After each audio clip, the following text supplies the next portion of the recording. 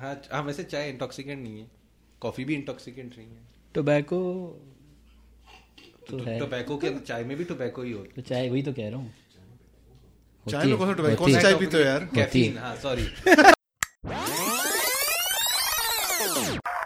There is no power on earth that can undo Pakistan.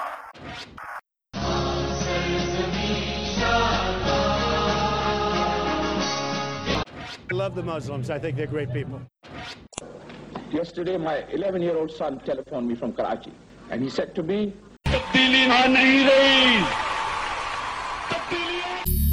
Welcome to the podcast talk. میرا نام عاقف ہے, میرا تعلق سندھ سے ہے. میں اپنا لگیج جو ہے گاڑی میں نہیں بھولتا. میرے ساتھ بیٹھے ہوئے ہیں سفیان. سفیان, آپ اپنا لگیج گاڑی میں بھولتے ہیں؟ نہیں, ابھی تک تو نہیں بھولا. میرے ساتھ آج بیٹھے ہوئے ہیں طہا. اپنا لگیج گاڑی میں بھولتے ہیں؟ ہاں لاسٹ ٹائم میں بھول گیا تھا اپنا لگیج گاڑی میں, لیکن میرا بھی تعلق سندھ سے, تو اس سے کوئی کوریلیشن نہیں ہے کہ اگر آپ کا تعلق سندھ سے تو آپ اپنا گاڑی میں لگیج نہیں بھولیں. اور ہمارے ساتھ بیٹھے ہیں عبداللہ میرے خیال سے لگیج لے کے نہیں جاتے کیونکہ وہ کہتے ہیں لگیج ایک لگژری ہے. سمپل لائف, لگژریز پہ بلیو نہیں کرتا میں. Simple life. جہاز میں کیا لے کے جاتے ہیں؟ صرف ایک کپڑا, منیملسٹ. میں منیملسٹ ہوں. ٹھیک ہے, صرف ایک جوڑا, اور وہ بھی بورڈنگ پاس رکھ لیتا ہوں. وہ ضروری ہے, وہ ضروری ہے. اس کے بغیر وہ بیٹھنے نہیں دیتے, کھڑے ہو کے جانا پڑے گا. اب آج کل نئے زمانے میں موبائل والے بورڈنگ پاس چل جاتے ہیں. اب آپ کو پتہ ہے, ہاں بہت پرانے زمانے کے لوگ. جہاز ان آف اٹ سیلف ایک لگژری نہیں ہے. جب آپ کے پاس ٹرین ہے تو پھر آپ کیوں جا رہے ہیں جہاز؟ ٹرین جاتی نہیں ہے نا. آپ ٹرین چلائیں, ہم چلے جائیں گے. شیخ رشید سے بات کرتے ہیں. نہیں تو کیوں ہوا, کیوں لگیج بھول گئے آپ؟ یار لگیج, یار اس سے پہلے معذرت اس سے پہلے کہ ہم آگے چلیں, پہلے میں سفیان بھائی کا شکریہ ادا کرنا چاہوں گا. تمام آڈینس کے لیے بھی ہے کہ انہوں نے آج ہمیں حلیم کھلائی. اس پرمسرت موقع پر ہم اپنے برادر سفیان بھائی کے جو ہے وہ شکر گزار ہیں. بہت مشکور ہیں. جی تابی جی. یار یہ سوال یہ تو اس طرح کا کہ آپ کیوں بھول گئے. ہماری آڈینس پریشان تھی, وہ اسی کے بارے میں پوچھنا چاہ رہے تھے کیا ہوا تھا بھائی کو. کچھ نہیں ہوا, اللہ کا شکر ہے, الحمدللہ سب خیریت سے. مجھے کچھ نہیں ہوا. ہاں لیکن لگیج کی آپ کی فکر نہیں, لگیج کی فکر. لگیج لاسٹ اپڈیٹ کیا تھی آپ لوگوں نے, کیا دی تھی لاسٹ اپڈیٹ کہ وہ گاڑی تک, یعنی وہ جو گاڑی ٹریک نہیں ہو رہی تھی, یعنی نو کانٹیکٹ, ہوپلیس. تو گاڑی ٹریک ہو رہی تھی, نمبر پلیٹ نہیں ہو پا رہی تھی.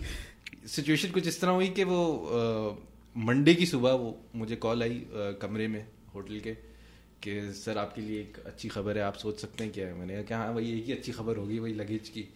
تو کہتے ہیں کتنی صبح کی بات تھی یہ؟ منڈے صبح کی بات. کتنی صبح مطلب یہ تک 8 بجے. اوکے. تو پھر انہوں نے کہا کہ وہ ڈرائیور آپ سے ملنا چاہ رہے ہیں اور نیچے آ جائیں.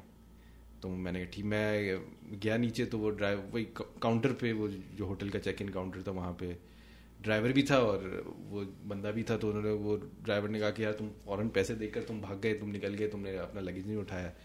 تو میں نے کہا میرے ذہن سے نکل گیا. تو وہ یہی بات ہوئی بس. اس نے کہا کہ مجھے کل رات میں آنا چاہ رہا تھا لیکن میں مصروف ہو گیا تھا, تو کل رات میں آ نہیں دے سکا.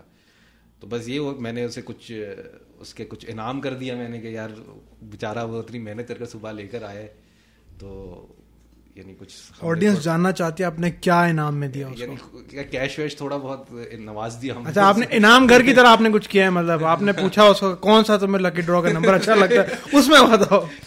تو بس یہی اپڈیٹ تھی. اللہ کا شکر ہے مل گیا. لیکن وہ جو وہی تھا کہ پوری ٹرپ پہ وہ کپڑے نہیں استعمال ہوئے, بس وہ بیگ اوپر گیا جو میں نے کپڑے خریدے تھے. اچھا, تاکہ میں جو بھی کام جس حوالے سے میں گیا تھا تو وہ میں کر سکوں. تو وہ بس اس کے اندر پیک ہوئے اور واپس وہ لگیج ایز اٹ از واپس آئے. تو اگلی ٹرپ کے لیے واپس وہ وہی لگیج جا رہے. اچھا, اس دفعہ پکی بات ہے, نہیں بھولیں گے انشاءاللہ. اب یہ ایک ایکسپیرینس ہے, تو اس دفعہ اللہ نہ کرے بھائی. آج ابراہیم بھائی ہمارے ساتھ نہیں ہیں, ان کو بھی آپ بھول گئے لگیج کی طرح آج. چلے ایک بات کرتے ہیں, لاہور میں چلتے ہیں. آج لاہور میں 20 سپٹمبر کو کلائمیٹ مارچ ہو رہی ہے. لاہور پریس کلب میں وہ ارینج کر رہے ہیں کلائمیٹ ایکشن ناؤ پاکستان. یہ ان کا ٹویٹر ہینڈل ہے @climateactionpk. تو وہ کہہ رہے ہیں it's time to march for our future, for our city, for our children, for our country. تو کلائمیٹ ایکشن مارچ ہوگی لاہور میں انشاءاللہ 20 سپٹمبر کو. کیا خیال ہے عبداللہ بھائی, جوائن کرنے چاہیے اس مارچ کو؟ کرنا چاہیے, جو اس کو جوائن کر سکتا ہے. میرا خیال ہے ایک بہت بڑا ایشو, اور یہ صرف پاکستان کے لیول پہ نہیں, گلوبل کیمپین ہے یہ. تو وہ کہہ رہے ہیں دس September millions of us in Pakistan will walk to join young climate strikers on the streets and demand #climate action now. मसला उनके फॉलोअर्स जो है 923 हैं ट्विटर पे, तो मिलियंस तो पता नहीं अब किस तरह लेके आएंगे वो. उस ट्वीट के कितने रीट्वीट हुए हैं? उस ट्वीट के बड़े कम हुए हैं यार, अगर मैं देखूं किधर गया है. वैसे तो मतलब लोगों ने 67 लाइक्स पर्सनल प्रोफाइल से भी तो शेयर किया. हाँ मैं वही कह रहा हूँ, वो रिट्वीट से ही पता चलेगा ना आपको. नहीं जरूरी तो नहीं, हो सकता है किसी ने अपने उस पे नहीं, बट अगेन अब ये तो एक बहुत छोटे लेवल पे शुरू कर रहे हैं. निगत डैड ने भी शेयर किया है, रीट्वीट किया है इनका. सॉरी, इन्होंने जो है निगत डैड को रीट्वीट किया. सही है.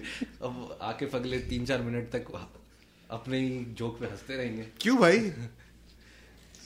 एनी हाउ देखो, एक बात तो आई थिंक अच्छी चीज़ है ये, क्योंकि हमारे यहाँ क्योंकि चीज़ें अंडर रिपोर्टेड होती रहती हैं. हमें कोई फिक्र नहीं है हमारे मुल्क को क्लाइमेट के बारे में.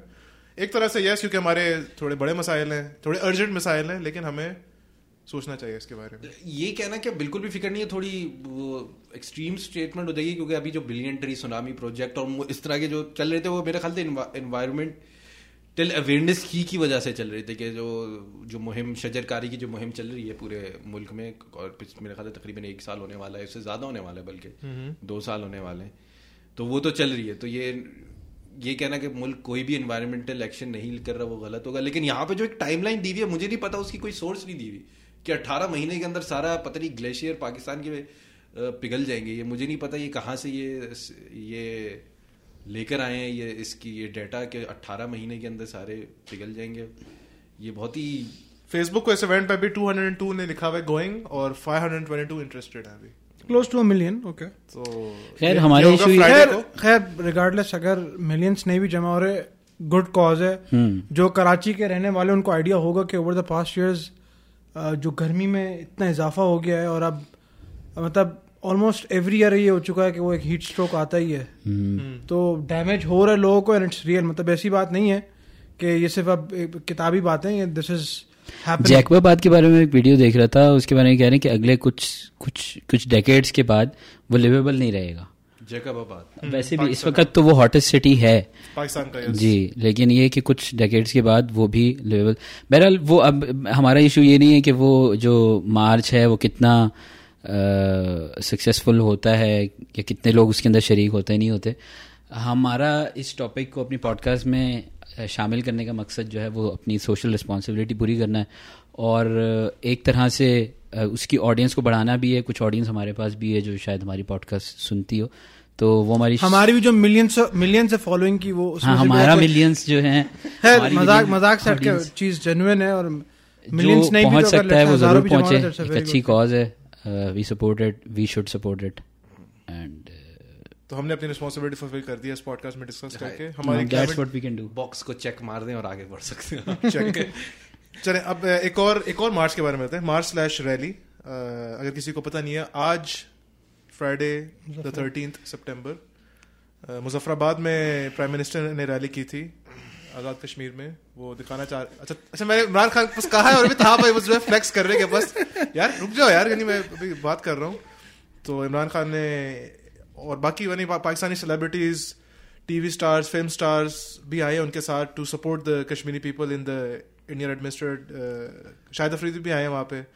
तो इमरान खान ने ही कहा, और सारे कैबिनेट मिनिस्टर्स वगैरह भी आए हैं आपके as a show of support. तो सवाल ही पता होता है कि यार क्या इंडियन प्राइम मिनिस्टर इस तरह की रैली कर सकता है इंडिया के अंदर या नहीं, to show the support from the local community.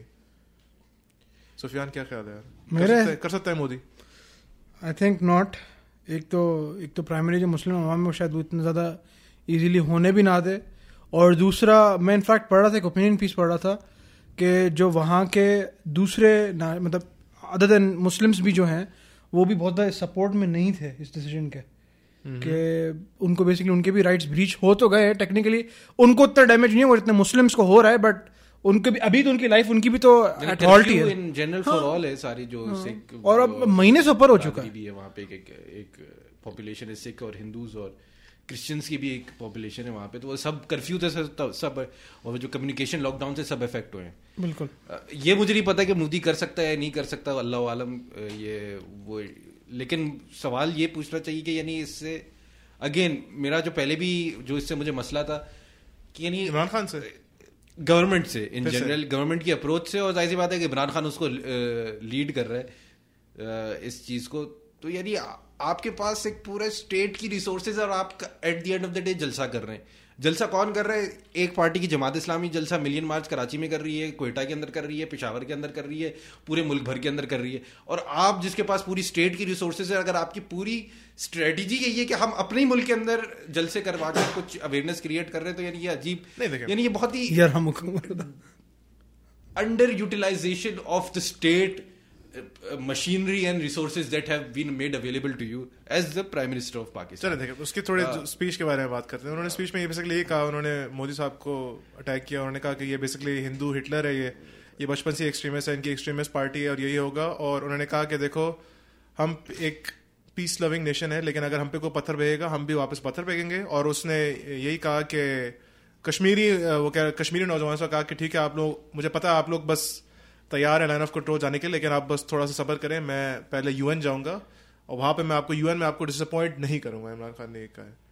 تو لیٹس سی اب یو این میں جا کے عمران خان صاحب کیا کہتے ہیں. آئی ایم شیور طه بھائی تو ڈس اپوائنٹ کریں گے عمران خان. میں یعنی گوئنگ آن پاسٹ ہسٹری کے جو بھی یہ ان کے وعدے رہے ہیں عمران خان صاحب کے, تو میں I am not too optimistic کہ وہ یو این کے اندر جا کے کیا کریں گے. ریئلسٹکلی ہم سوچیں نا, اگر ہاں ٹھیک ہے آپ نے آپٹمسٹ ہونا ہے زبردستی کا اور اپنے آپ کو ایک احمقوں کی جنت میں رکھنا ہے تو آپ رکھ سکتے ہیں اچھی, لیکن میں آئی وڈ بی گلیڈ کہ آئی ایم پروون رانگ اور وہ کچھ نہ کچھ حاصل کر کر آئیں. آپ ہم ذوالفقار علی بھٹو کی بھی بڑی گرمیلی اسپیچیں سن کر آئے ہیں, ان کے بھی کاغذات پھاڑ وار کر وہ آئے ہیں, اور ان سے بھی بڑے جو ڈپلومیٹس گئے ہیں اور یو این کے اندر اور کر چکے ہم دیکھ چکے. تو اللہ عالم پتہ نہیں ان کے پاس کون سا ایسا وہ جادو کی چڑی, یعنی کون سا حکیمانہ وہ ترکیب آ گئی ہے کہ یہ کچھ مختلف کر رہا ہے. اور گوئنگ آف دا نیوز, یعنی اگر ہم دیکھیں کہ ابھی تک انہوں نے یو این تک جانے تک, ابھی جنیوا کے اندر کنونشن ہو رہا ہے, یعنی انڈیا کیا کر چکا ہے یعنی فورن ڈپلومیسی لیول کے اوپر, اور پاکستان کیا کر چکا ہے. اپیرنٹلی شاہ محمود قریشی صرف ایک فورن یعنی اس پہ گئے ہیں, دورے پہ گئے ہیں, اور انڈیا کے جو مختلف لیولز کے فورن افیئرس کے جو سیکرٹریز ہیں اور جو آفیشلز ہیں وہ جنیوا کنونشن جو ہیومن رائٹس کاؤنسل ہے یو این کی 47 ممالک میں سے ہر کسی سے انہوں نے رابطہ کیا کسی نہ کسی لیول پہ.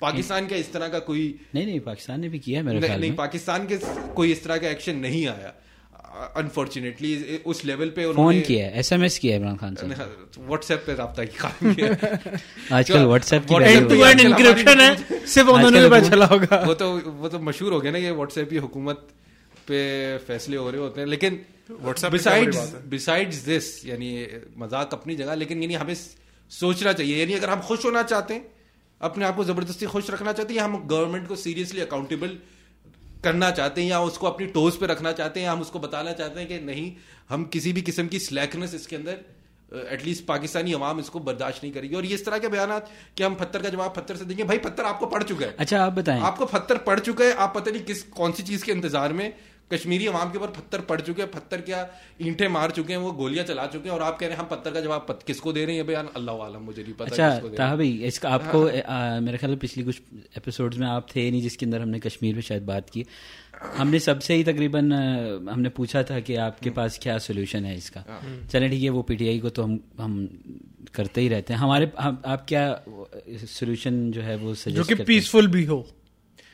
پیسفل کیوں ہو زبردست. اچھا نہیں آپ بتائیں, سولوشن بتائیں جو آپ کا سولوشن یہی ہے. ایک تو ہم نے فورن ڈپلومیسی اس طرح سے اپنی فورن ڈپلومیسی کی نہیں جس طرح سے کرنی چاہیے تھی, ٹھیک ہے, ہم اس لیول پہ لے کے جائیں. لیکن میں to be honest personally I do not hold much, یعنی میری اس سے کوئی زیادہ ایکسپیکٹیشنز نہیں ہے.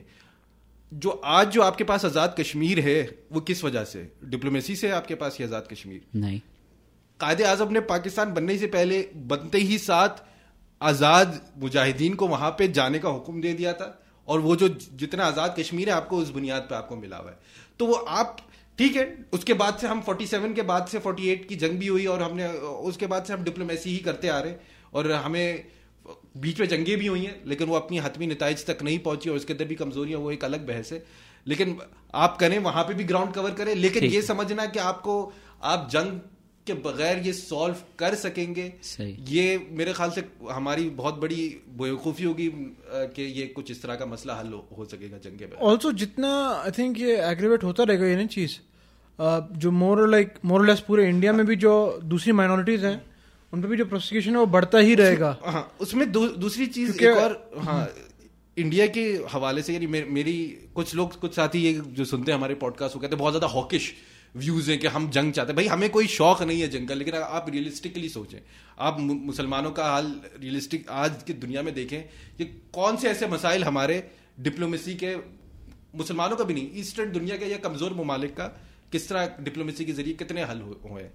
دوسری چیز, کشمیر کے لیے جو ایلیمنٹ جو زیادہ فائدے مند ہے نا, ہم میرے خیال سے پاکستان کے لوگ تو ساتھ ہی ہیں, انلیس کہ انڈیا کے مسلمان انڈیا کے اندر سے اس کو سپورٹ نہیں کریں گے, جو کشمیر کے باہر جو انڈیا کے مسلمان ہیں, مجھے نہیں لگتا کہ وہ والی ویٹیج, کیونکہ جب پاکستان بھی جو بنا تھا وہ صرف پاکستان کی باؤنڈری کے اندر مسلمان اس کے حق میں نہیں تھے, جو انڈیا کے اندر ہندو میجورٹی اسٹیٹس کے اندر بھی جو مسلمان تھے نا, وہ بھی پاکستان کے آئیڈیا کے ساتھ تھے, پاکستان کی آزادی کے آئیڈیا کے سپورٹ کے ساتھ تھے. لیکن انفارچونیٹلی انڈیا کے اندر اگر وہ ساتھ بھی ہے نا کشمیر کی آزادی کے حوالے سے, جو باقی انڈیا کے اندر مسلمان ہیں وہ اتنے ووکل نہیں ہے فار واٹ ایور ریزن, خطرہ بھی ہے وہاں پہ, موب وائلنس بہت ہے, خطرہ ہے نا ان کا, ہاں بالکل, تو وہ نہیں ہے. لیکن جب تک وہ بھی نہیں ساتھ دیں گے نا, تو میرے خیال سے یعنی اگر وہ ساتھ دیں گے تو اس کے اندر ایک تیز رفتار پکڑ سکتی ہے کشمیر کی جو آزادی کی جو تحریک ہے. تو ladies and gentleman, that was the تہا segment for Kashmir. Moving on, Kashmir کے بارے میں دیکھیں. خیر اس کے بارے میں ہمیں سب کو یہ بتانا چاہیے اور اویئرنیس بھی کریٹ کرنی چاہیے, کیونکہ ہمارے پاس کچھ آڈینس ہے, اور ہمارے پاس اگر آڈینس ہے تو اس کا مطلب ہے ہمارے پاس رسپانسبلٹی بھی ہے. جس طرح ابراہیم بھائی نے بھی ایک بات شیئر کی تھی ہمارے لاسٹ کچھ ایپیسوڈس کے بعد, کہ یہ ہماری رسپانسبلٹی ہے کہ ہم اس ایشو کو جتنا زندہ رکھ سکتے ہیں زندہ رکھیں. اور اس ہر پوڈ کاسٹ میں تقریباً ہم اس کو کچھ ٹائم ایلوکیٹ اس لیے کرتے ہیں کہ یہ ہمارے ذہنوں سے جو ہے وہ نکلے نہ, اور لوگوں کو پتہ رہے کہ ابھی تک وہاں پہ جو ہے وہ کرفیو چل رہا ہے اور لوگ جو ہیں وہ ظلم کا شکار ہیں. اور I think going by the lines of the حدیث بھی ہے نا کہ آپ اگر کچھ نہیں بھی کر سکتے تو ایٹ لیسٹ اپنے دل میں برا مان لو اس کے لیے, اور سب سے نیچا سب سے. اور میری درخواست ہوگی کہ حکومتی بیانات کو صرف آن فیس ویلیو نہ لیں, اس کے ساتھ ایکشنز بھی چیک کرتے رہیں. یعنی یہ آپ کی رسپانسبلٹی ہے کہ ٹھیک ہے آپ خوش ہو جائیں اگر, لیکن آپ اس کے ساتھ دیکھتے رہیں کہ ان کے اصل آن گراؤنڈ کر کیا رہے ہیں. ٹویٹر کے اندر بیانات آپ نے دے دیا, بہت اچھی بات ہے, وہ ایک آپ نے ایلیمنٹ کر لیا, لیکن آپ نے آن گراؤنڈ کتنا ہے, تو آن گراؤنڈ کیا کرنا چاہیے. آپ کہہ رہے جنگ کر رہے ہیں, مجھے آپ کے انداز سے لگ رہا ہے وہ کہہ رہے ہیں آپ کو فورن ڈپلومیسی کے اندر بھی آن گراؤنڈ کرنے کے کام ہے جو نہیں کیے. کیوں نہیں کیا؟ ابھی آپ حکومت سے پوچھیں, کیونکہ اس کی وجہ یہ نہیں, اس کی وجہ یہ ہے کیونکہ آپ نے 50 ممالک سے قرضہ لیا ہوا. ظاہر سی بات ہے قرضے کے کنڈیشنز ہوتے ہیں, آپ جا کے یہ تو نہیں کہہ سکتے نہیں آپ نے کسی سے قرضہ لیا چلو مجھے لڑائی میں بھی سپورٹ کرو. دوسری بات یہ ہوتی ہے کہ جو آپ کے دوست ہیں, فرینڈز ہیں, آپ کے فرینڈز آف پاکستان ممالک ہیں جن کو میں نام نہیں لے سکتا, تو ان کا بھی انٹرسٹ ہے انڈیا کے ساتھ. پھر یہ کہ ویسے انٹرسٹ کی اگر بات کریں تو انٹرسٹ امریکہ کا بھی ہے, پتہ ہے پاکستان کے اس میں. یہ جو پیس ٹاکس افغانستان والی چل رہی تھیں اور اب ختم ہو گئی ہیں, تو مجھے لگ رہا ہے کہ اب امریکہ جو ہے وہ تھوڑا سا لین کرے گا پاکستان کی طرف, اور پاکستان اس کی ضرورت ہے کسی نہ کسی طریقے سے. اگر پاکستان اس کو سپورٹ نہیں کرتا ان پیس ٹاک تو خیر نہیں ہو رہی, لیکن کسی طریقے سے انہوں نے نکلنا تو ہے افغانستان سے. خیر یہ ٹاپک کہیں اور چلا جائے گا. Back to the hot topic. Let's talk about some hot topics. Internally Pakistan میں سول ایویشن اتھارٹی, ان کے ڈان میں ایک آرٹیکل آیا, C A work force likely to face downsizing. کیا خیال ہے عبداللہ بھائی؟ ہونی چاہیے, کہ وہ کہہ رہے ہیں کہ بیسکلی جو ہے یہ ایک ایسا ادارہ ہے جہاں پہ جو ہے بس ہر گورنمنٹ نے اپنے بندے بٹھائے ہوئے ہیں, اور وہ کہہ رہے ہیں کہ اب لوگوں کو ڈر ہے کہ نہیں ہماری روزی روٹی ختم ہو جائے گی, اور یہ تھاؤزنڈز میں ہے. تو کیا خیال ہے؟ اب جاب سیکورٹی کے بارے میں لوگوں کو فکر ہے, کیا خیال ہے عبداللہ بھائی ہونی چاہیے اس کی؟ سفیان بھی پہلے کچھ بولنا چاہ رہے ہیں. آئی تھنک اس میں ایک بہت کی چیز ہے, شاید اتنی ہم شاید اگنور کر دیں, وہ یہ ہے کہ سیکرٹ میتھڈ کے تھرو ہو رہی ہے اور لوگ اسی لیے بہت انسیکیور ہیں. ان کو ظاہر سی بات ہے کہ آپ کی انسیکیورٹی تو آپ کا کبھی بھی 100% موٹیویشن نہیں ہو سکتا. اگین ہم جب ریوائول کی بات کر رہے ہیں پی آئی اے کی, تو پی آئی اے کا ریوائول پھر کوئی ایک آدمی سے نہیں ہوتا, پوری آرگنائزیشن کے اکراس کرنا ہوتا ہے. اس میں ایئر ہاسٹس بھی شامل ہوتی ہیں, آپ کے جو ڈیسک پہ لوگ بیٹھے ہوتے ہیں وہ بھی شامل ہوتے ہیں, اور وہ ان کا بیسکلی آپ کی موٹیویشن لیول امپیکٹ کرتی ہے آپ کے ایٹیٹیوڈ اور بیہیویئر پہ. تو again that is going to hamper. Obviously tough decisions لینے پڑتے ہیں جب آپ کو ایک ریجوینیٹ کر رہے ہوتے ہو آپ کسی بھی انسان کو یا آرگنائزیشن کو, بٹ آئی تھنک تھوڑا سا اگر آپ کلیئرلی ایکسپلین کرو کہ بھائی ہم لوگ کون سی چیزیں ہٹانا چاہ رہے ہیں اور کیوں ہٹانا چاہ رہے ہیں, اور ان کو پرہیپس کوئی طریقہ ڈھونڈیں جن سے آپ ان کو کمپنسیٹ کر سکیں, اکاموڈیٹ کر سکیں, ورنہ جو لوگ بچیں گے وہ بھی اسی خوف سے ہی بیٹھے رہیں گے کہ یار اب ہماری باری کب آ جائے گی. دیکھو سی اے کا ٹرکی پارٹ یہ ہے کیونکہ یہ مسئلہ یہ ہے کہ یہ ایکچولی پروفٹ میکنگ آرگنائزیشن ہے, تو سنس 1984. ہاں, تو اب مسئلہ ادھر پیدا ہوتا ہے کہ یار دیکھو اب کیا ہمیں اسے ڈسٹرب کرنا چاہیے. یہ بڑا کمال کی بات ہے کہ یہ جو ہمیں پیسہ بنا رہی ہے ملک کے لیے, تو اب اس کو ٹچ کرنا چاہیے نہیں, خاص طور پہ اسکیل پہ. اس میں سفیان نے اچھی بات کی کہ اس میں ٹرانسپیرنسی اتنی نہیں ہے کہ اس ڈیسیجن میکنگ کے حوالے سے کتنی ٹرانسپیرنسی ہے, کیونکہ جو پرائم منسٹر کے ساتھ جو میٹنگز ہیں, جو ایویشن منسٹرز اور جو ایویشن کے جو آفیشلز ہیں, اس کے منٹس کچھ اور بتا رہے ہوتے ہیں, اور پھر جو آفیشیل اسٹیٹمنٹس جو آ رہی ہوتی ہیں وہ کچھ اور پکچر پیش کر رہی ہوتی ہیں. تو یعنی اس کے اندر کلیئرٹی نہیں ہے یہاں پہ. یعنی 2-3 چیزیں جو میرے خیال سے اس کے حوالے سے آئی ہیں کہ اب یہ اس کو 2 سروسز میں اسپلٹ کرنا چاہ رہے ہیں. ایک تو ایئرپورٹ سروسز ہیں جو ظاہر سی بات ہے جو بھی پیسنجر ٹریول کرے گا, ایک اس کے حوالے سے, اور پھر ایک جو لائسنسنگ اور ریگولیشن کے حوالے سے جو بھی جہاز وغیرہ ہیں, جو بھی ریگولائزیشن ہوتی ہے اس ایویشن کے حوالے سے. تو یہ ہے زیادہ جو پروفٹ میکنگ ہے, ریونیو جو جنریٹ ہوتا ہے وہ ریگولیٹری اور وہ لائسنسنگ والی جو ان کا جو سیکٹر ہے اس سے ہوتا ہے, جس کے اندر 30% آف امپلائیز ہیں, اور باقی 70% آف امپلائیز آپ کے ایئرپورٹ سروسز کے اندر ہیں, جہاں سے 30% وہاں سے جنریٹ ہوتا ہے ریونیو, اور جہاں پہ آپ کے 30% ہے وہاں سے 70% ریونیو جنریٹ ہوتا ہے. تو کہہ رہے ہیں اس کے اندر جو افیکٹ ہوں گے نا وہ زیادہ ایئرپورٹ سروسز والے ہوں گے, جو جن کو لفظ استعمال کیا جا رہا ہے ڈاؤن سائز کی جگہ رائٹ سائز کیا جائے گا سول ایویشن اتھارٹی کو. تو اور پھر یہ بات چل رہی ہے کہ ایئرپورٹس کو پرائیویٹائز کیا جائے گا, ایئرپورٹس کی پرائیویٹائزیشن ہوگی. جب یہ ایئرپورٹ سروسز کو آپ ڈاؤن سائز کریں تو اس کی پرائیویٹائزیشن کی بات ہو رہی ہے, جس میں فرسٹ فیز میں at least Islamabad, Lahore اور کراچی کے ایئرپورٹس. بٹ آپ اس کا اگینسٹ ہیں پرائیویٹائزیشن کے؟ نہیں, پرائیویٹائزیشن کے ان پرنسپل تو کوئی اگینسٹ نہیں ہے, یہ تو آپ دیکھ سکتے کہ کیا ہے, لیکن اس میں ہمیں سوال اٹھنا چاہیے کہ جو ہم نے پہلے جتنی پرائیویٹائزیشن کی اس میں کتنا فائدہ ہوا ہے, کتنا نقصان ہوا ہے. یعنی ہم پرائیویٹائزیشن ایسا اگر سولوشن دیکھتے ہیں, اور ہمارے یہاں پچھلی گورنمنٹس بھی ایسا سولوشن اس کو دیکھتے آ رہی ہیں, چاہے وہ پی ٹی سی ایل کی پرائیویٹائزیشن ہو, کراچی الیکٹرک کی پرائیویٹائزیشن ہو, تو ہمیں دیکھنا چاہیے کہ کتنا فائدہ ہوا ہے. ایٹ لیسٹ کراچی الیکٹرک تک تو میں جانتا ہوں کہ کوئی ایسا خاطر خواہ کراچی کے رہنے والوں کو کوئی فائدہ نہیں ہوا. ابھی پچھلے بارشوں کے اندر ہی آپ کو پتا چلا کہ کس طرح کا انفراسٹرکچر ہے کراچی کے اندر. آئی تھنک کے الیکٹرک کی بات میں شاید تھوڑا سا آپ سے ڈفرینشیٹ کروں کہ اسپیشلی مطلب میں نے نوٹس کیا کہ جن ایریاز میں, اور یہ بائی رپورٹس بھی تھا کہ جن ایریاز میں چوری نہیں رپورٹ ہو رہی تھی وہاں پہ لوڈ شیڈنگ نہیں ہو رہی تھی, اور یہ آفٹر پرائیویٹائزیشن کے افیکٹس ہے. تو اگین افیکٹونیس بہت لمیٹڈ ہے, بٹ ایسا نہیں کہ کوئی فائدہ نہیں ہوا کہ الیکٹرک کا, ریلیٹیولی بہت کم ہوا. میں وہی کہہ رہا تھا کہ اس کو اسیس کرنا پڑے گا, کہ ظاہر سی بات ہے کچھ نہ کچھ گین ہوا ہوگا, لیکن بہت ساری جگہوں پہ یعنی اگین وہی پرائیویٹائزیشن کی کاسٹ بھی پے کرنی پڑتی ہے آپ کو. ایگزیکٹلی, یعنی آپ کے وہ کنٹرول اس طرح سے نہیں رہتا, آپ کا ریگولیٹ اس طرح سے نہیں کر سکتے ہو. واللہ عالم اب یہ دیکھنا پڑے گا کہ پرائیویٹائز کر کے گورنمنٹ ایئرپورٹ کو کس طرح لے کر چلتی ہے. میرا ابھی بھی جو ایک سولوشن ہے وہ بھی گورنمنٹ کے لیے ویلڈ ہے. جتنے بھی تمام ایئرپورٹ کے نام ہیں, ہمارے روڈز ہیں, پاور پلانٹس ہیں, ان سب کو کارپوریٹ نام کر دو, اچھا آپ کو ریونیو ملے گا سال کا. یعنی اب آپ کا لاہور کا علامہ اقبال انٹرنیشنل ایئرپورٹ ہے, آپ اسے کوکو کولا انٹرنیشنل ایئرپورٹ کر لو. آپ کا جو کراچی میں محمد علی جناح ایئرپورٹ ہے, آپ اسے کولگیٹ انٹرنیشنل ایئرپورٹ کر لو. بھائی ملک کو پیسے چاہیے. اتنا فلش ایڈوائس تو آئی تھنک پھر آپ پی ایم ای کیبنٹ میں فٹ ان کر سکتے ہیں. بھائی کوئی اس میں کوئی مسئلہ ہے, کوئی اسلامک پوائنٹ آف ویو سے کوئی اعتراض ہے؟ کہہ رہے ہو کہ آپ اگر ہمارے پوڈ کاسٹ کو پیسے کی ضرورت ہے تو ہم ریڈی ہیں کہ ہم اپنا کولگیٹ پوڈ کاسٹ یا پیپسی پوڈ کاسٹ ہم نام کر دیں. وہ ہمارے جو کر سکتے ہیں, اگر وہ ہمیں اسپانسر کر دیں تو صحیح ہے, سوچا جا سکتا ہے اس کے اوپر. حلال دیکھو, مشاورت کی حلال کمائی ہے, جس طریقے سے پہ آ رہی ہے ہمیں لینی چاہیے. خاص طور پہ جو ہمارے ملک کی پوزیشن ہے ابھی, ہمیں اپنی پرائڈ کو بھول دینا چاہیے. صحیح ہے, پاکستان انٹرنیشنل ایئر لائن ہے, آپ اس کو پاکولا انٹرنیشنل ایئر لائن بالکل, آپ ہمیں لوکل برانڈس کو آپ پروموٹ کریں. ہمیں زیادہ چینج بھی نہیں کرنا پڑے گا, پی آئی اے ہی رہے گی. ہاں, پیسے بچیں گے آپ کے. تو گورنمنٹ برانڈنگ اتنی چینج نہیں کرنی. یہ میرا سولوشن ہے, میں اس کو پیٹنٹ یا کاپی رائٹ نہیں کر رہا, یہ میں پاکستان کے لیے اس کو میں چھوڑ رہا ہوں. اچھا, یعنی اچھا صحیح ہے, بہت شکریہ. پاکستان آپ کا احسان مند ہے. عبداللہ بھائی کیا خیال ہے؟ اچھا آئیڈیا. صحیح ہے. ٹوتھ پیسٹ والوں کو بھیج دیں ساروں کو. ہاں اسپیکنگ آف ملک کے کرنٹ حالات ہیں, ابھی ریسنٹلی فریش آرٹیکل آیا auto sales in Pakistan. Dawn نے رپورٹ کیا یہ کہ جولائی اور اگست کی آٹو سیلز جو ہیں 41.3% ڈاؤن ہے کمپیئر ٹو لاسٹ ایئر.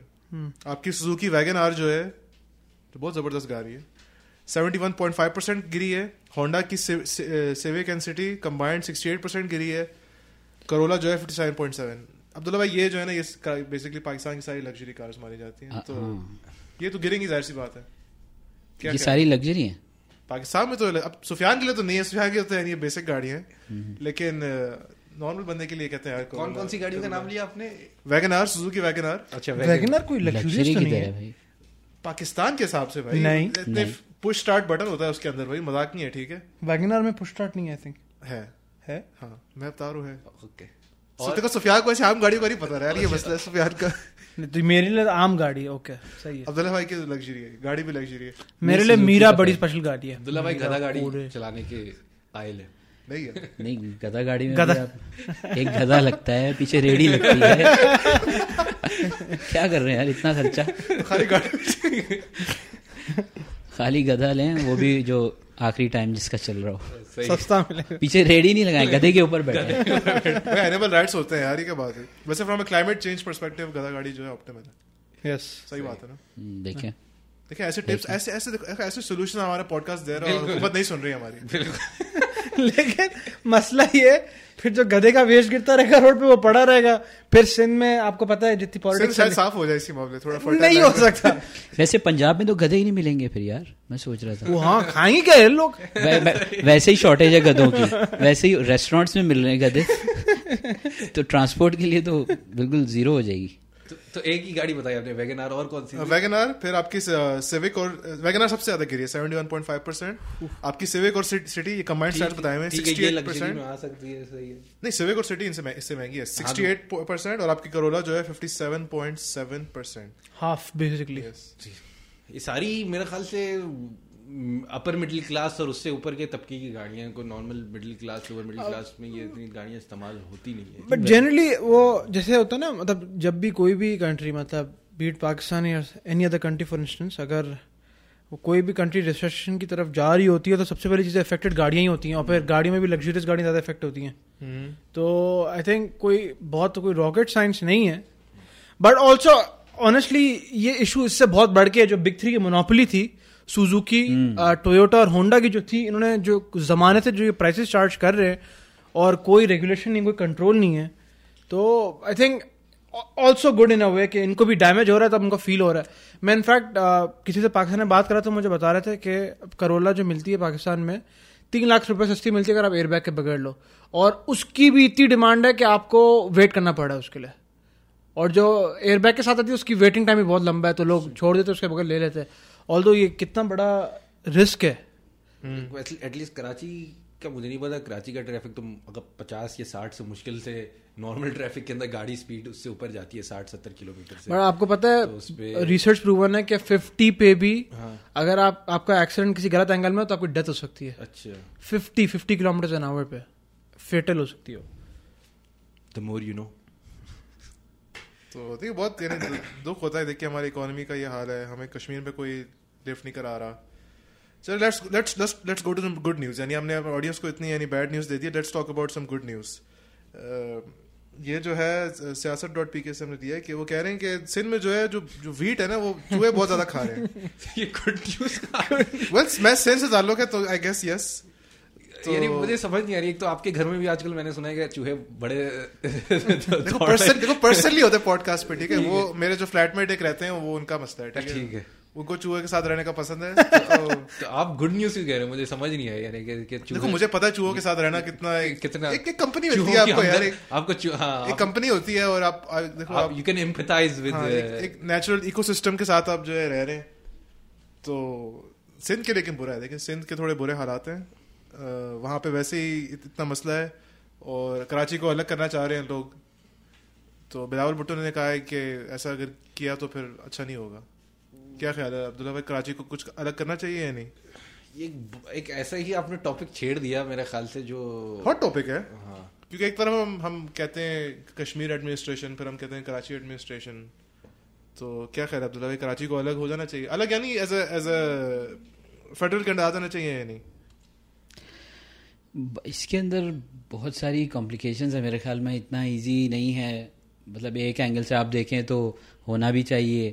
مطلب اس وقت کس کے پاس ہے اس وقت ساری وہ لوکل گورنمنٹ تو وسیم اختر دیکھ رہا ہے. اگر فیڈرل کے پاس اس کے سندھ گورنمنٹ کی بات کریں تو اس کا تو کنٹرول ویسے one of the world's most least livable cities میں آئی تھی کراچی. آئی تھنک 5th ہے 4th ہے.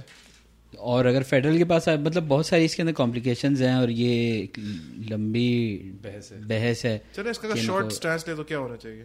ویسے ایک بات ہے, کراچی کے لوگ اسپیس میں بھی بہت سارے ہیں. کیا مطلب؟ ہاں کیا وہ Karachi second most cannabis consumption ہے. کراچی سیکنڈ موسٹ کینابیس کی جو کنزمپشن ہے کراچی میں گلوبلی. وہ لوگ کراچی والے ڈینائی کرتے ہیں اسے, وہ کہتے ہیں نہیں یہ سب یہودی سازش ہے کراچی کے خلاف. کراچی سے بھی کون آیا ریسنٹلی یار, تہاب آیا نا جی, کیا خیال ہے آپ کس چیز کے اوپر؟ میں ابھی تک سمجھ نہیں پایا کہ نہیں. وہ یار ویڈ کی بات کر رہے ہیں. اچھا کینابیس کی بات. اچھا ڈینائی کرتے ہیں. اب یہ ڈینائی کر دیں گے, اب تو ان کو پتہ ہی نہیں کیا ہوتی ہے. ہو سکتا ہے واللہ مجھے آئی ووڈ سے پتہ نہیں اب سیکنڈ موسٹ کے لیے کیا کرائٹیریا ہوگا. ایسا سٹی ہے نا میرے خیال سے, اگر ہم نے سروائیو کرنا ہے نا تھوڑا بہت اسپیس میں جانا ضروری ہے, زمین پہ تھوڑا مشکل ہے. تو انسان کا وہاں پہ سوبر یہ تو بہت آپ ڈسکریمنیٹ کر رہے ہیں کراچی کے خلاف یار. صحیح یار, دس از اے جوک. لیکن اس کے اندر جو کسی نے ٹویٹ کیا تھا, انڈیا والے اسپیس میں جانے کے لیے فیل ہو گئے, ہم تو بیٹھے ہی اسپیس میں. کراچی جو ہے سیکنڈ ہے, نمبر 1 پہ ہے نیو یارک, نمبر 3 ہے پھر تو ہم اچھی لسٹ میں نا, اگر امریکہ سیکنڈ ہو امریکہ. نمبر 3 جو ہے نیو دہلی. دیکھا ہم نے انڈیا کو بیٹ کر دیا. اور ممبئی جو ہے 6 پہ ہے. صحیح. تو عبداللہ بھائی کینابیس جو ہے وہ لگژری ہے یا نہیں؟ کیا ریٹ کیا چل رہا ہے آپ کو ہی پتا ہوگا. آئی گیس زیادہ ریٹس ہوتے ہوں گے اوپر نیچے یار. لیکن جو اگر کمنگ بیک ٹو جسٹ یعنی میں لسنرز کے انفارمیشن کے بتا رہا ہوں, نیو یارک نمبر 1, پھر Karachi, New Delhi, Los Angeles, Cairo, Mumbai, London, Chicago, Moscow, Toronto. یہ لسٹ بنائی ہے Statista. Okay, very reliable. Rate is reliable. Statista is very reliable. تو کیا خیال ہے؟ ورلڈ ہیلتھ آرگنائزیشن نے کہا ہے کہ cannabis is a drug that is capable of unhealthy dependencies. However, it is consumed to be far less addictive as a drug. Also, لیکن اس میں not that I'm promoting it, but bifurcation ہوئی ہے کیونکہ recreational بھی ہوتا ہے جس کو کینیڈا کا پرائم منسٹر بھی پروموٹ کرنا چاہ رہا ہے as one of his. امریکہ کے اندر کافی اسٹیٹس ہیں جو اس کو لیگلائز کر چکے ہیں. But one of the points of the manifesto is کہ وہ پروموٹ کرنا چاہ رہا ہے اس چیز کو. کراچی کے اندر لوگ ریکریشنلی کینابیس اگین یار کس کو اسپیس میں جانے کا شوق نہیں ہے. صحیح ہے. لیکن اس پہ ایک جگہ پہ آپ 9 کروڑ یا کتنے کروڑ خرچ کرتے ہیں ایک جگہ پہ, آپ گھر بیٹھے چلے جاتے ہیں اسپیس میں. انیشیل جو سوال تھا وہ کراچی کے ایڈمنسٹریشن کے حوالے سے, لیکن وہ عبداللہ بھائی نے صحیح کہا کہ وہ ایک کمپلیکیٹڈ سچویشن ہے. فروغ نسیم جنہوں نے یہ میرے خیال سے جو لا منسٹر ہے, انہوں نے جو یہ میرے خیال سے انہی کی طرف سے یہ لا منسٹری ہی یہ پروپوزل تیار کر رہی ہے غالباً. تو اس کے اندر 2-3 چیزیں سامنے ہیں, یعنی نہ آپ کو سوال اٹھانا چاہیے کہ جو پہلی فیڈرلی ایڈمنسٹریٹ انسٹیٹیوشنز ہیں وہ کتنا اچھا چل رہے ہیں کراچی کے اندر.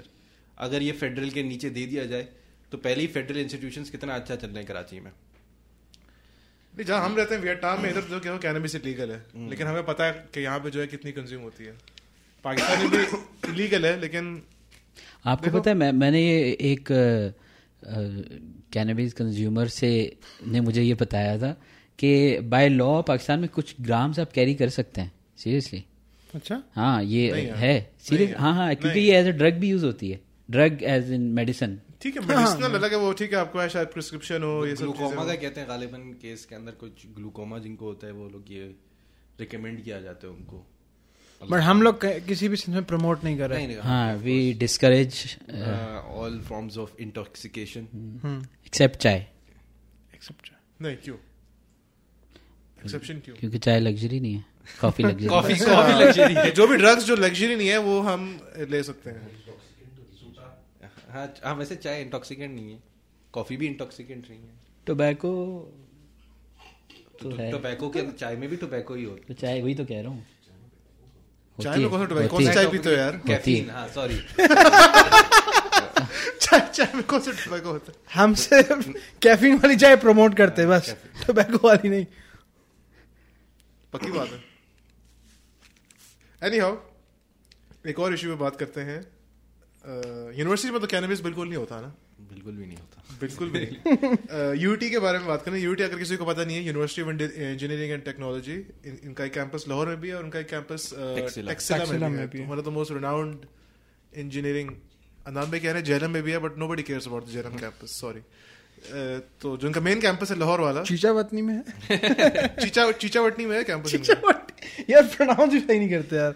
चीचावतनी जो भी है, इनका जो लाहौर कैंपस है, उनमें जो है उन्होंने एक उनका जो वीसी है, उन्होंने कहा था कि they were establishing separate partition and seating arrangement for male and female students. अभी मौजूद नहीं ऑडिटोरियम में. सॉरी हाँ, इन केस ऑफ यानी क्या कहते हैं, ये बेसिकली कैफेटेरिया / कैंटीन एरियाज में है. तो पहले उन्होंने अप्रूव करा दिया, उसके बाद जो है प्रेशर आया डिफरेंट एंगल से, और फिर इसको जो है इसको विड्रॉ कर लिया. क्या ख्याल अब्दुल्ला भाई, करना चाहिए था इसे विड्रॉ या नहीं? इसमें दो चीज़ें हैं. मैंने ये देखा था ट्विटर पे काफ़ी चल रहा था. दो चीज़ें, एक तो ये कि सिर्फ ये कर देना मेरा ख्याल है कि ये is not the only solution. और फिर दूसरा सवाल जो इसके ऊपर उठता है वो ये कि यूनिवर्सिटी अगर ये कर सकती है जो कि उसको आसान लगता है, तो जो मुश्किल हल है और जो ज़्यादा जो है उसके अंदर आपको इफेक्टिव भी वो नज़र आएगा, और वो ये कि आप एजुकेट करें ना. आप लड़का और लड़की के बीच में दीवार खड़ी कर रहे हैं और उनके अंदर जो बुराई और जो शैतान जो उनके अंदर है उसको आप ख़त्म नहीं कर रहे, या उसको आप एजुकेट नहीं कर रहे. कम से कम शैतान को एजुकेट तो नहीं कर सकते. शैतान तो हमेशा रहेगा. उनकी जो लस्ट है उसको आप कम से कम एक डायरेक्शन दे सकते हैं, हलाल तरीके से उसको किस तरीके से वो एड्रेस कर सकते हैं. मतलब आप उसको एजुकेट नहीं कर रहे, लेकिन आप मतलब एक उस पर यानी एक ऐसी चीज़ पे काम करें जो ना परमानेंट है. मतलब वो इस यूनिवर्सिटी से निकलेगा तो वो वही काम करेगा. यूनिवर्सिटी अपने प्रेमिस पे के रिस्पॉन्सिबल है. यूनिवर्सिटी से बाहर वो हो रहा है, यूनिवर्सिटी की रिस्पॉन्सिबिलिटी तो नहीं है. नहीं, मेरा ख्याल है यूनिवर्सिटी की रिस्पॉन्सिबिलिटी इससे बहुत ज़्यादा है. यूनिवर्सिटी की रिस्पॉन्सिबिलिटी एजुकेट करना है. ये वालिदैन की रिस्पॉन्सिबिलिटी आप एक ऐसे इंस्टीट्यूशन पे डाल रहे हैं जो ठीक है, जो उसको सपोर्ट कर सकती है उस रिस्पॉन्सिबिलिटी को, लेकिन कम्प्लीटली टेकअप नहीं कर सकती उस रिस्पॉन्सिबिलिटी को. नहीं, ये सपोर्ट करना नहीं, ये तो ये ऐसे है कि आप जो है वो सिगरेट इस कमरे में नहीं पी सकते, आप साथ वाले कमरे में जाके पी लें. हाँ, तो एग्जैक्टली यहाँ पे हमारे यहाँ कुछ जैसे ऑर्गेनाइजेशंस होती हैं, कंपनीज होती हैं, वो नहीं अपने, लेकिन वो हमारा स्टैंडर्ड नहीं अपने प्रीमिसेस पे नहीं करने देती. लेकिन उन्होंने अपना एक रूल्स और रेगुलेशन सेट किए हैं कि हमारे इसके अंदर नहीं होता. इस तरह बहुत यानी घरों के अंदर भी नहीं होता कि आप घर के अंदर आपको फला चीज करने की इजाजत नहीं होती, तो आप हाँ घर में ये तो नहीं कहते ना कि आप घर में ये काम नहीं करेंगे, लेकिन बाहर घर में भी आपको ये तरबियत दी जाती है कि ये काम गलत है और ये काम सही है. यूनिवर्सिटी के अंदर तो आपको पब्लिक मेरे ख्याल से आपकी कंपनीज के अंदर भी एक ड्रेस कोड आपका अपनाया जाता है. देखिए कंपनीज से आप कंपेयर नहीं कर सकते, यूनिवर्सिटी बहुत अलग है. यानी जब स्कूल के अंदर भी एक ड्रेस कोड, एक यूनिफॉर्म होता है ना, आपको एक रूल्स और गाइडेंस होती है. सोसाइटी के अंदर एक कुछ नॉर्म्स होते हैं जो आप एक्सेप्ट करते हैं, आप एग्री करते हैं. गवर्नमेंट भी कुछ नॉर्म्स या कुछ उस तरह के मॉरल्स इन्फोर्स कर रही होती है, चाहे वो कितनी ही सेकुलर गवर्नमेंट हो, वो किसी ना किसी लेवल पे इन्फोर्स कर रही होती है. एक सोसाइटी इन्फोर्स कर रही होती है. तो यहाँ पे जो मैंने इसको देखा, यानी मुझे बहुत बड़ा डिवाइड नजर आया. जो ट्वीट शेयर हुआ था, हमारे एक जर्नलिस्ट हैं पाकिस्तान में, अंसार अब्बासी, एक उन्होंने इंग्लिश में किया था और एक उर्दू में किया था. अब दोनों के जाके कमेंट्स पढ़े, उर्दू वाले के नीचे कमेंट्स पढ़े और इंग्लिश वाले के नीचे कमेंट्स पढ़े, तो आपको एक दोनों की एक डिफरेंट राय नजर आएगी. यानी एक डिफरेंट, दोनों के नीचे दोनों लैंग्वेजेस के अंदर डिफरेंट राय आपको कमेंट्स के अंदर नजर आएगी.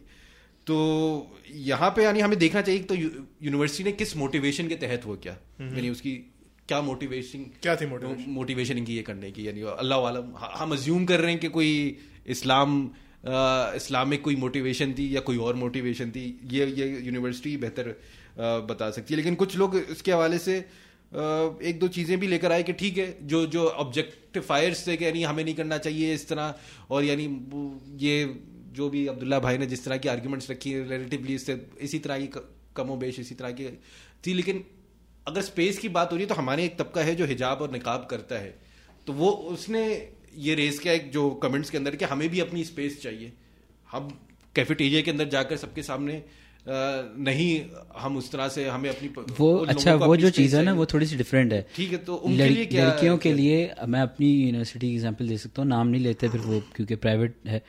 ہماری یونیورسٹی میں لڑکے اور لڑکیوں کی سیپریشن نہیں تھی ایسے کیفیٹیریا میں, لیکن لڑکیوں کے لیے پھر بھی اسپیسیفک انہوں نے ایک ایریا بنایا ہوا تھا جو لڑکیاں اس ایریا میں جا کے اپنے طور پہ وہ لنچ وغیرہ کر سکتی ہیں. ہاں وہ کر سکتی ہیں, لیکن اگر وہ مکس بیٹھنا چاہتی ہیں دونوں آپشنس تھے. لیکن from the universities point of view I think شاید وہ لوگ بھی ریگریٹ کر رہے ہوں, کیونکہ ایٹ لیسٹ پاکستان میں جب میجورٹی یونیورسٹیز ہے, جب بڑی یونیورسٹیز جن کا نام یعنی آئی بی اے, لمس, I don't know, زابسٹ, ایکسپائر, جتنی بھی بڑی یونیورسٹی چٹا والا چیچا وطنی